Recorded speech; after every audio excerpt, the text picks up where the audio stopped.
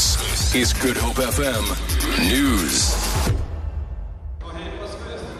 Good afternoon. The situation at Symphony Way in Philippi East, where several shacks have been set alight in ongoing violent protest action, remains tense.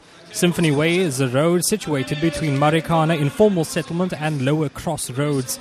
The violence started on Wednesday when protesters believed to be from the Marikana informal settlement ran rampant and torched municipal and private property. They were protesting over the alleged lack of sanitary services and electricity. 2 protesters were arrested on Wednesday, 8 more on Thursday, and at least 3 this morning.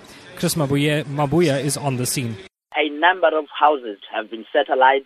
There's a lot of panic. People have started to leave the area with their belongings from both sides, from Lower Cross Road. They're saying this is in retaliation after the house of a ward councillor was set alight earlier in the week. Some are saying, I don't know, I was at work, and when I arrived this morning, my house was on fire. The police are keeping a very close eye. Even the firefighters are actually trying to extinguish the fires at some houses that are still burning. Cape Town Fire Chief Theo Lane says the ongoing violence has prevented firefighters from responding to shack fires in the area. We responded our vehicles and the area was deemed to be safe. However, when we arrived there, the vehicles were stoned and petrol bombs were thrown at the vehicles. Minimal damage to our vehicles and no injuries to our staff. But now we will only respond on the advice of the South African Police Services as to those specific areas. ANC General Secretary Gwere Mantashe says the party respects all processes of government regarding the Nkandla issue.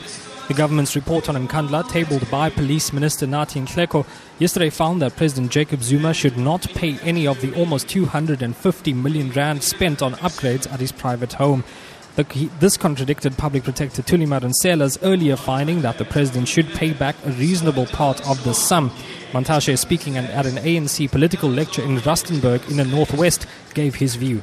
We have insisted as the ANC that processes must take their course and we must allow them to evolve and come to conclusion. I think it's about another phase. If the public protector say the Minister of Police working with the Treasury must determine the amount that should be paid, that process must be allowed to take its course. The ANC will not object and say what should be done and what should not be done.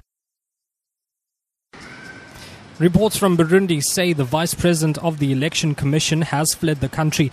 An electoral official has told French radio that Spes Caritas Ndoronkier had left Burundi, but said the Commission has not been officially informed of her resignation. President Pierre Nkurunziza plans to go ahead with parliamentary and then presidential elections this month, despite calls for postponement. Protests against his bid for his 3rd term are continuing.